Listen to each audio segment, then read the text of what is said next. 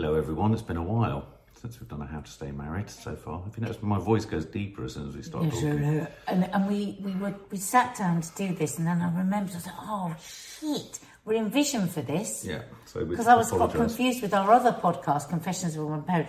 So first of all, I'm going to apologise that my hair's wet. I've still got mascara around my eyes, and I look like a bag of poo bum. Yeah, I feel pretty rough actually. really rough. I have the really sort of sad achievement often of looking so hungover when I'm not hungover. It's terrible. So yeah, so we're talking about, for those who are listening, but for those of you who are watching, sorry. We're going to be doing, which seems appropriate given how shabby we feel, being 50 or over 50, or in your case, mid-50s, mid to late 50s. Yeah, we both had a... Midlife crisis. We both had a big birthday in a different way. Mark hit 50 this week, and I hit 50. Oh my God, can I just say, I've got the most disgusting cup of tea. It's disgusting. It tastes disgusting. And that's... It almost distresses me. Make your own bloody tea. Well, it distresses me that I go to such lengths to get it right for you, and you just pump a load of old rubbish in there. Mark, it's not sweet, it's not milky, it's horrible. Because you're not having dairy and you're not having I've got to say that because I think it demonstrates... It's honey and almond milk. It's hideous. Actually, do you know what? I put a lot of love into that, no, but I did it... Love did not go into that brew. Mark. No, it didn't. Mark, I know that Straw all the made dairy, sandals. the dairy and the sweetness, of which you have 5 in every cup of tea, are killing you. Only... Yeah, I realise. So do you want sweeteners? Do you want 5 sweeteners? No, I just won't have that tea. Right, okay. So when you say it's not made out of love, I put Manuka honey in it and almond milk. So that tea's probably cost about £35. I was actually thinking about your health and about keeping you alive, especially now you're 50. Sorry, it was just such a shock when you're looking forward to a cup of tea and it was like... There's not many people that would go to the trouble to do that for their partner. So actually it was totally with love, not without love. Okay. Oh, you know, it's disgusting. Thank you. It's like but drinking... I'm going to drink it because it's better for me and because I want to be healthy in my 50s. It's like drinking hot water that's had my sports socks drenched in it. Well, actually, this is a really good way of coming into you being 50 this year, because you have actually been doing a bit of a fast for the last couple of days. Before anyone puts underneath here, you shouldn't be fasting, fasting's bad for you, We're doing a bit of a food map with Mark because he's got lots of allergies and he's been really feeling shit, haven't you? I mean, let's face it. You are a workaholic, so nothing stops you working, that's for sure. But I can see that you're just feeling under the weather all the time. You've had a really bad tummy for a long time. And I noticed, because I know you really, really well. Like, when Babe, can I just say we're running dangerously close to that habit that I find old people do, which is just talking about their health. No, so hang on. So, you know, things like the dairy and the wheat and all of that, we know it makes a big difference. And I think part of coming into your 50s, you've just come into your 50s and I'm moving towards my 70s. Jesus Christ. 60s this week. This sort of stuff, I think, is what, you know, thinking about our longevity and what are the things that make us tired and what are the things that give us all this stuff, just this stuff about trying to feel good can take over. Now, I know that's a lot worse because I'm postmenopausal, and so everything you feel it a million times bloody worse. But yeah, you will find that more and more with each year. You're thinking about how to live longer and how to stay healthier. Well, I've noticed I've got bags under my bags today. There you go. I mean, that's a first. I didn't have those in my 40s. Bags under my bags. Yeah. So I've got bags for life, and now I've got bags for death.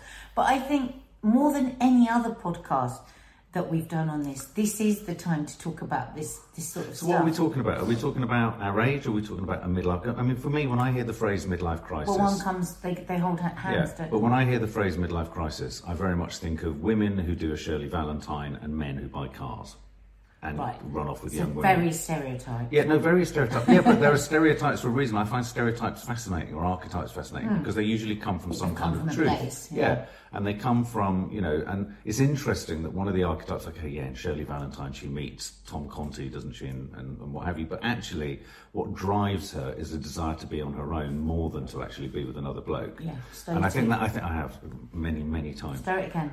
Okay.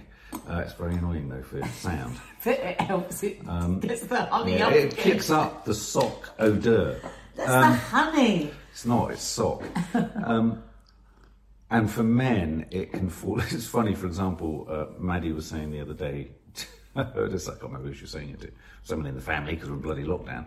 But she was saying something along the lines of, yeah, you've got to watch out. As soon as men over a certain age get like abs, there's usually someone they're trying to impress. Yeah, she was, wasn't she? She was saying that. Yeah, and of course I've been working really hard, and the last thing I would say I can see is abs. I can probably see an ab, which is the first, but I'm certainly not seeing abs. And yet I know what she means, because I have quite a male connection between feeling fit, looking fit, getting well, and becoming hopefully more attractive. Now, I'm not interested in becoming more attractive to young women or other women or anyone like that. But I am interested in trying to keep you attracted. And for me, the midlife crisis revolves around the proof or the confirmation of whether I'm achieving that or not. Now, the problem creeps in that you don't value things on such a superficial level. So there's a constant disconnect there. And so that disconnect for me makes me feel like I'm experiencing what to many people would be a sort of conventional midlife crisis. I'm not going to talk about, you know, but, you know, that intimacy, that sort of carefree, that sort of ability to be driven by younger motivations of attraction and have pumped up and kind of come to the fore in me. And there's little room. I mean, obviously you say I look nice, and I know you think I look nice, and I don't have any issues with that. But I do feel like I am going through a midlife crisis of not knowing what to expect of myself or for myself physically anymore, because I'm not interested in meeting someone else. I'm not interested in looking attractive to other people, though I want to look nice. I'm not interested in knowing whether someone else fancies. That doesn't give me the thrill. I'm not sort of into chasing. Do you know what I mean? There are lots of men that could get to know you and think, oh yeah, this is great. I know I can be quite entertaining. I know I can be quite attractive to people and all those kind of things. But I only want to be attractive to you. And it's not that I'm not. But as I just said, there's a profound disconnect between what you value at your point in your life, which is about your life, not about what you find attractive. And also the fact, you know, so there's two things here. One, that I'm 6 years younger than you, but two, I'm also hitting an age now where I'm in a situation where there's an ever diminishing set of returns. So I can get as fit as I can and try and look as good as I can, but it ain't going to keep getting better. It's just going to get older. That's not necessarily worse. But I am worried about how I'm going to look, how attractive you're going to find me, what levels of Joe Wicks I'm going to have to go to maintain just this current state that doesn't sometimes, I feel, elicit much interest. For whatever reasons it doesn't. And that saddens me. It's so that's just the midlife. Because for me, it's when I see you like driving yourself into the ground to do these incredibly difficult workouts, I just see unwellness. I don't see wellness. Right, so you'd be happier with a larger Buddha type man. No, who's happy. I would prefer you to be kinder to yourself. That's what I would prefer, because I see it as brutal. You get up and it's like a brutal thing. Like, you were in a really good place at one point where you were kind of running and it was really good. Then you got a Garmin, and then it became like driving and like, what are you doing? About when I was 40, though. No, but I mean, it's balance. I suppose what I look forward to, and it's interesting, isn't it? Because you're sitting where you are at your age and you're worrying about what you're not going to be at your age. And I'm looking forward to what you could possibly be moving into this new age. So it's interesting, isn't it? I never at once think, oh my God, is Mark looking old? That's is Mark the washing machine, by the way, in the background. Shut that door, really. Is Mark being old? Is Mark, you know? I don't think in those terms. I think I have hope that you will settle more. in yourself, because you said it yourself. You start to look better. I'm just going to close the door. Yeah, I kind of understand what you're saying. I'm just going to fill for time while she goes across the room. She's going across the room and she's shutting the door because it sounds like a cat is in a dryer. It's like we've said. It's like you said before. You start to look better. You lose weight. You get more muscular, and then you start thinking, "Oh, what's my face like? Does my face look really old?" So for me, it's not like when you do these things to improve. I have dysmorphia. Yeah, but when you do these things to improve, it's like every single day you come down those stairs and I say, "Wow, you look amazing. You look so trim. You don't hear it." So to me, these things that you do with yourself physically, to me, are meaningless because they don't serve your soul. Your soul is still agitated. Well, yeah, no, but that's my point. You're No, still unhappy with yeah. yourself. And what I want more than anything is just for you to like yourself. No, I agree, but I think but going back to this midlife crisis, I'm not saying what I'm doing is right, and I'm not saying what you're saying isn't wrong. It's not about right or wrong. No, I don't think you are. What I'm saying is that the component of getting fit and looking better, park to one side the fact that I'm never satisfied, but I can't think of a woman who's satisfied with that. They look, you're never satisfied. So it's not just me who's never satisfied with what I do. 5 times where I go, this is who I am. Yes, I'd love to look like Angelina Jolie. Then you're blessed. But I don't. Yeah. No, I'm not blessed. I've worked fucking hard and I work to hard get to to try that. and get to that, and I just can't. I've worked so... But do you work hard, or do you but go before with we go it? down, but this Self-loathing. but I think this is another subject of self-esteem and all that kind of stuff. What I'm talking about is the component of getting fit, looking nice, making the effort, all that kind of stuff, and the short-term returns on that. And I don't mean that in a cynical fashion. Of being younger, we're not young, carefree people anymore. We're not. There's none of that. Yes, you say you look nice, and I'll see you, and I'll say you look nice. But we both do it now in that way, and I think this is part of the midlife crisis. We do it in a way that's as functional as making a cup of tea and as going around the house. It's nicely said, it's nicely meant, it's meant, but it's very sort of just cursory. And this isn't me expressing a disappointment. This is a fact of life for people over.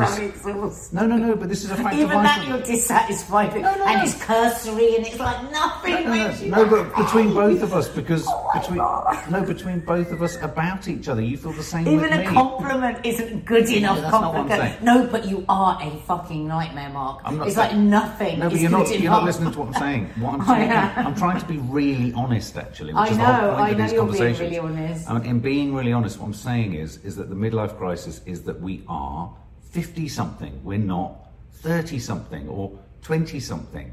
And what happens in the midlife crisis is, as a person and as a human, we talk a lot about being grown-up children as parents. We're adult children trying to parent. We're adult children making sense of a ludicrous world.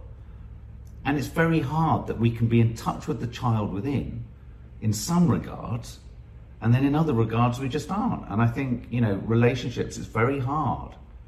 And I think we do a very good job of it, actually, and I'm being complimentary to us. We do a very good job of keeping ourselves childlike. I look to your parents often for great inspiration on how to stay childlike. I know they have their fallings out and they can snap and be scratchy with each other. Who wouldn't after so many years? But they can also have great fun together, and they can laugh together, and they have great times together. And I look to them as a model. Really, I look to them as a model for how I hope we'll be in our older age. But we are asking the question, are we in a midlife? I do feel like I'm going through something of a midlife crisis. I mean, there are so many different categories for it. There's physicality, there's sex, there's attraction. All of those things are on a downward turn or on a sparser move because we're getting older, because appetites change, because the intensity shifts. And then there are other things like, for example, we've talked about in the vlog, I'm thinking quite seriously about the ways in which what we've done in our careers are meaningful or not. Yes, making programs and interviewing people and doing all that sort of stuff is key. But I find that the mental health contingent of what we're doing here has become something far more meaningful, and something that I'm thinking at my midlife now, I want to turn that into something that I can make of use and put to use in the world as a therapist, as a counsellor, as a group therapist to help in rehab. I'm thinking, and all these thoughts that are coming to me are like, to some people going, I want to buy a Lamborghini and I want to drive off and I want to do that. That's my equivalent. I'm thinking, I want to shift things. I want to change things. How can I change things? You know, which is healthy. Yeah, I mean, the discontent that you're talking about can go one way or the other, or no, multiple different ways. Why do we have to be so binary all the time? But it can manifest itself in lots of either negative or positive ways. I mean, using the Shirley Valentine. So, I mean, I've talked about where are you using the Shirley Valentine example. I thought it was brilliant what Shirley Valentine did. You know, she had had her life, she had spent her life looking after everybody, and she felt the unrest and she felt the discontent. And like you say, lots of people will go off and have an affair, causing carnage all around them. And the negative ways are the quick fixes. Right. It's a quick fix. Right, I'm flying off to Greece. Right, I'm going to have this affair. Right, because actually it's the discontent, and that comes in. It is different with the menopause as well, because this huge shift that's going on in you is also chemical as well. So it's very, very frightening when you go into menopause, because you do, and more and more, as more and more now I'm understanding about estrogen and about what happens, and I really did. I have lost myself, and in fact I was listening to a podcast yesterday about menopause. It was Davina McCall talking about it, and she actually articulated a lot of what I have been feeling. And it's, so going back to us and where we started with this and our health and how we're looking after our health, a lot of where I feel I've lost something is because of this tiredness that comes in. I'm realising more and more now that's actually down to my estrogen depletion, and I needn't have been feeling like this the way that I have for so long.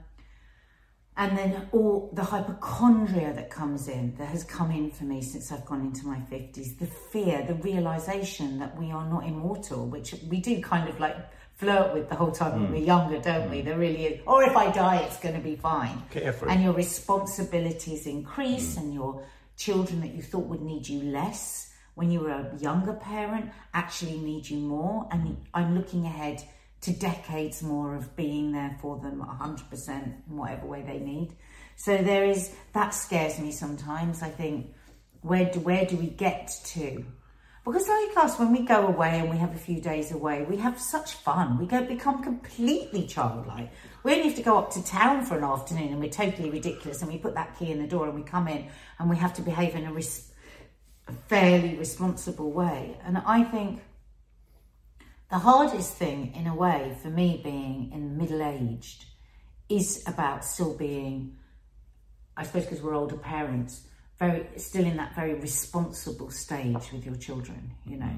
So there is less and less carefree time, if anything, because you're just constantly and also the decisions for homeschool. It's not like we've taken a all the decisions that we've made, the fact that we're in a pandemic, you know, the terror of our, you know, we talk about our mental health a lot, and we're very aware of what mental health, what it takes to look after our mental health.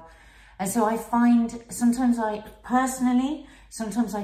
just get exhaustion with the mountain to climb. And so talking within a relationship, sorry, I didn't get much sleep last night, so I'm a bit stilted.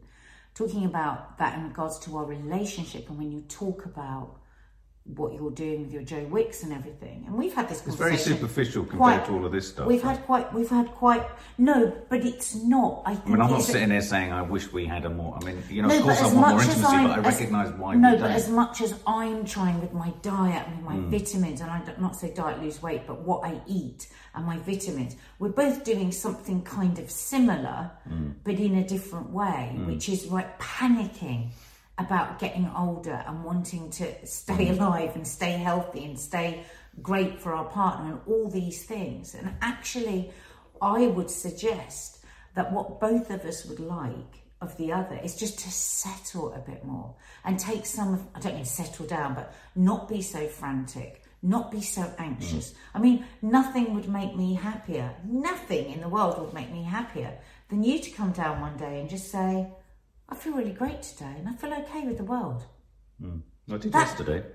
I know, and it was lovely, and I was like, I was reeling, but That to me, Reeling. if you you did, but I was reeling. But if you offer me that in a man, or you offer me 9 abs or however many you're supposed to have, there's no comparison. So I'm pursuing a fool's gold. What are you pursuing? Well, attraction. But the attraction, but there's such discontent in what you're doing, and there's such self-loathing, and you go, tell me what I'm doing, made something, and I'm like, okay. Like only in the way that sometimes you say to me, "Oh, please make me do the workout, Mark. Tell me it's worthwhile." No, that's to characterise me as I'm being a bit silly. Maniac at the end of the I'm being room. a bit silly with you there, but you know what? I think you know what I'm. You know that everything I'm saying Yes, I in do know here what you're saying. is But we're also hang on a talking minute, about. Let me just finish.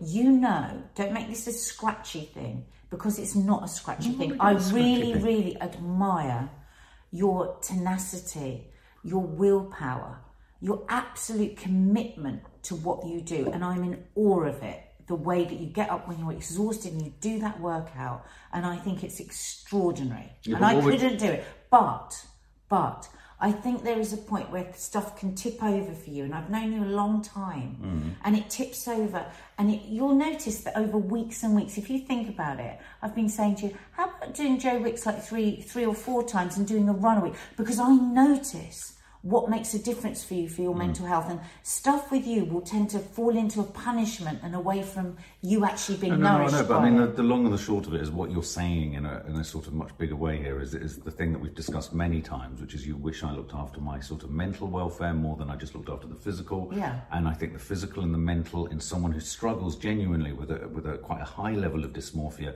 the two things are inextricably entwined. They are inseparable. Self-identity, self-esteem, presence within the world, a sense of being seen in the world in a way that you want to be seen is all tied up with your mentals. And yeah, absolutely. I mean, the mental component. Last week when you did yoga, I was just so over the moon. Now, you spent most of the day upset. It was so distressing. But I'm now in a situation where the thought of doing it today is a real turn-off because I don't want to access that level of emotion. Perfect example. Because you will do 5 days a week of driving yourself into the ground with Joe Wicks, because that's a physical thing.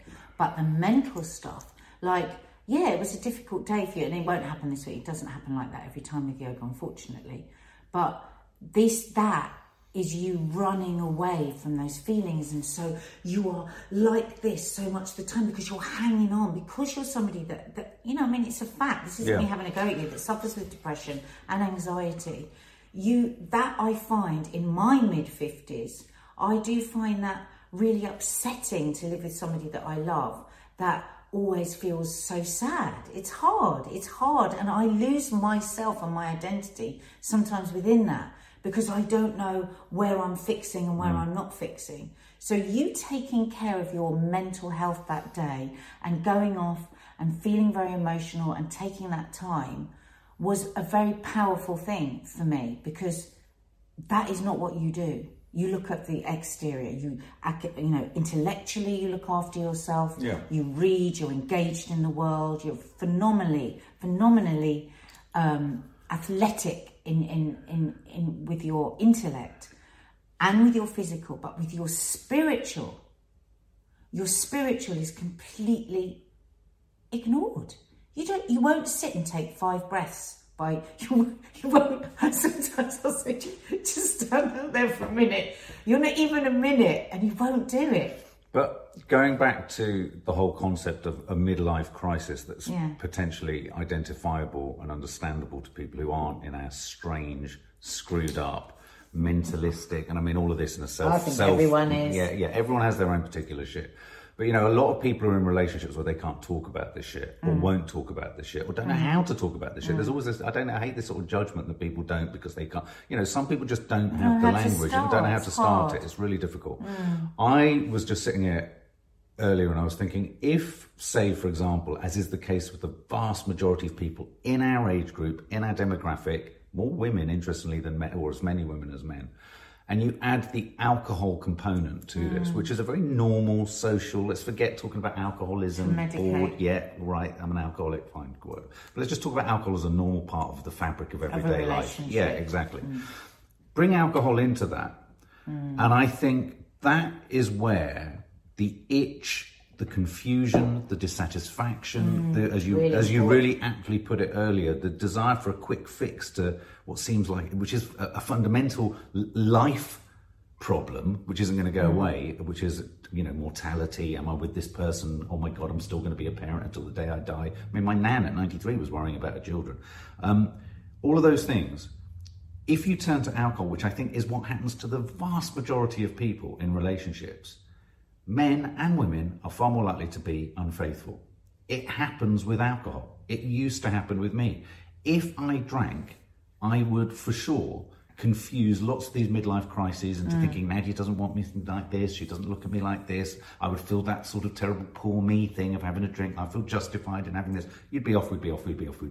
And I think you can either look at that and go, ooh, not everyone who drinks. Well, have a look at the preconditions of most moments of either infidelity or, suddenly deciding that you want to split up with someone in the Shirley Valentine way. I bet you any money, alcohol is a huge part of it. Yeah, I mean, I'm not going to lie. I think that's why middle-aged people tend to drink a lot, to numb the pain of the boredom of what they're going through, or the difficulties of what they're going through. I'm not going to lie. Sometimes I, do think, oh my God, if only we could just have a couple of glasses of wine together and just like break away from this day and just not be in this same zone of like, irritation with each other, and there's no just like lift away from ourselves, even just a drink or two. But I also know that mostly there are some people that can have one drink or two. But I think the majority of people would be honest. One or the other in a couple. One might be able to. So you might have a bit of a lift away from the mundanity of the problems of just day-to-dayness of being in a relationship, but and thinking that you can then connect and talk in a certain way. But I think often what happens, it goes tits up. Because actually, if you try and talk about this stuff with alcohol, it takes a turn. It nearly always takes a turn. So if you are in a relationship where you're feeling unheard, really, really try to have a totally sober conversation. If you're somebody that usually, and of course there's plenty of people listening that don't, but if you are somebody usually that will pop open a bottle of wine to have a conversation with your partner that you're needing to get said, I would suggest don't. If it's not giving you results, I would suggest meaningful results that go on beyond those first two drinks. You go, oh, I understand. But I'm not even talking, I hear what you're saying, but I'm not even talking about alcohol in those conditions. I'm talking about how alcohol becomes the kind of fool's gold solution to sort of many midlife crises. So, for example, the number of men who say they don't mean it in a sort of grooming entrapment way, but it's a kind of socially accepted thing. Oh, she's had a few drinks, maybe my luck's in tonight. That kind of thing, where alcohol is seen as the way, or the access, or it might be the thing that makes someone, man or woman, in a relationship, numb them off a bit so they feel they can be intimate with someone. That happens. That shit happens. Oh God! Alcohol is used on both sides of the equation for that. And I'm interested in. So that's your perception of it within a midlife crisis. But I'm talking about it very much from a female point of view, where women will use a few drinks to try and connect with their partner, but try and loosen them up a bit so they can have a bit of a deeper so they can reach them emotionally. But I would ask you to ask yourself, is it meaningful the next day, or are you left hollow with still a real sense of not understanding? I mean, we've said this often people say to us all the time, oh my God, your relationship's so great, you talk like this, we find this really hard.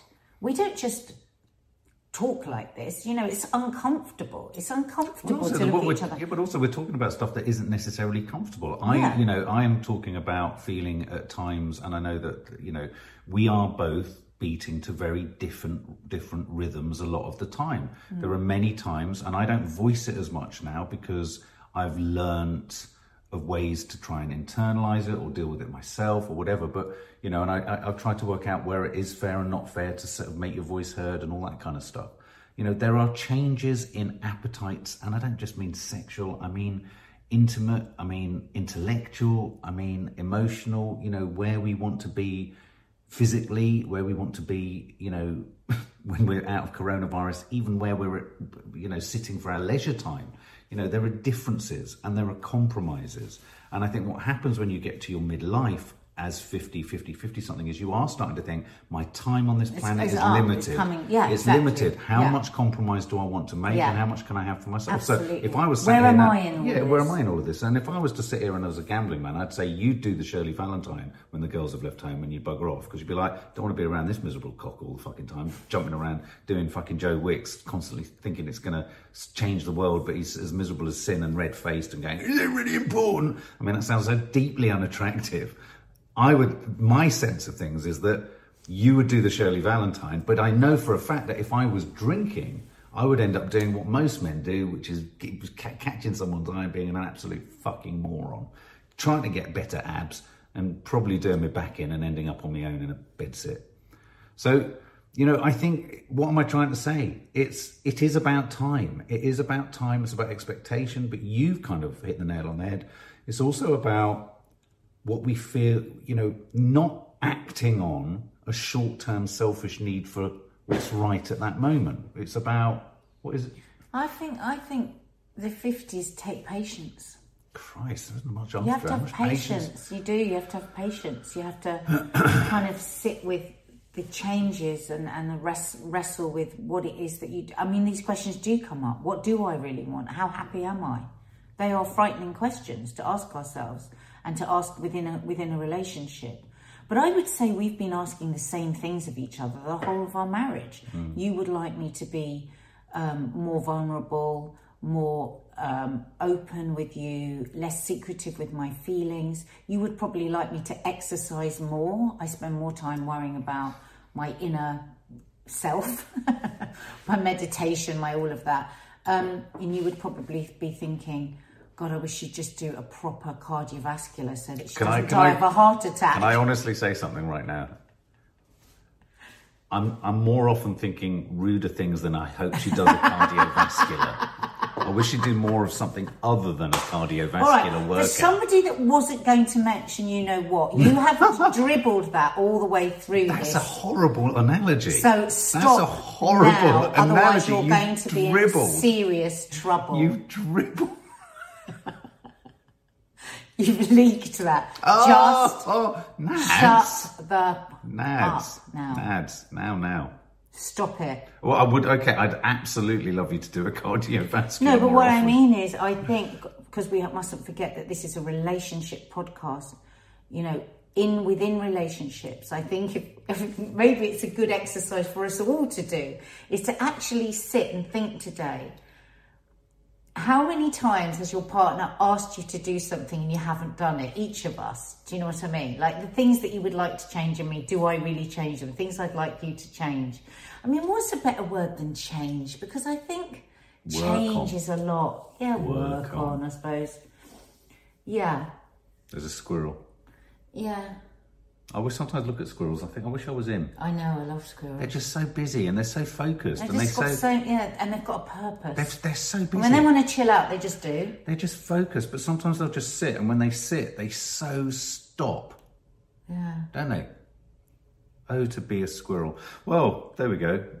Yeah, I know what you're saying. Got to have patience. Got to have patience. You're right. Well, no, you're not. You've got to have patience. Because part of being in midlife crisis is searching for that patience. Yeah. I mean, I don't have it, but I'm searching for it. It's the exhaustion. I think that's the hardest thing. There's always something new to worry about in your 50s, isn't there? There is. There's always something new to worry about. since the age of 22. And let's not forget, 2020 has been the year of worry. So I think all relationships, if we're all still together, we're all doing pretty well. True. Okay, well, on that note, if you haven't subscribed, subscribe. If you're listening to us on a podcast, hit the thumbs up if there is one, or hit the stars or whatever it is. And we'll see you soon. And for all of those of you, Nadia will be in Greece. Oh my God, you guys, oh my God, you've got such a good relationship. We fight like cat and dog, and we storm off, and we don't listen to each other, and we don't sort shit out loads as well. Yeah. It's just because we're sitting here, we know you're looking at us. Yeah, it's true.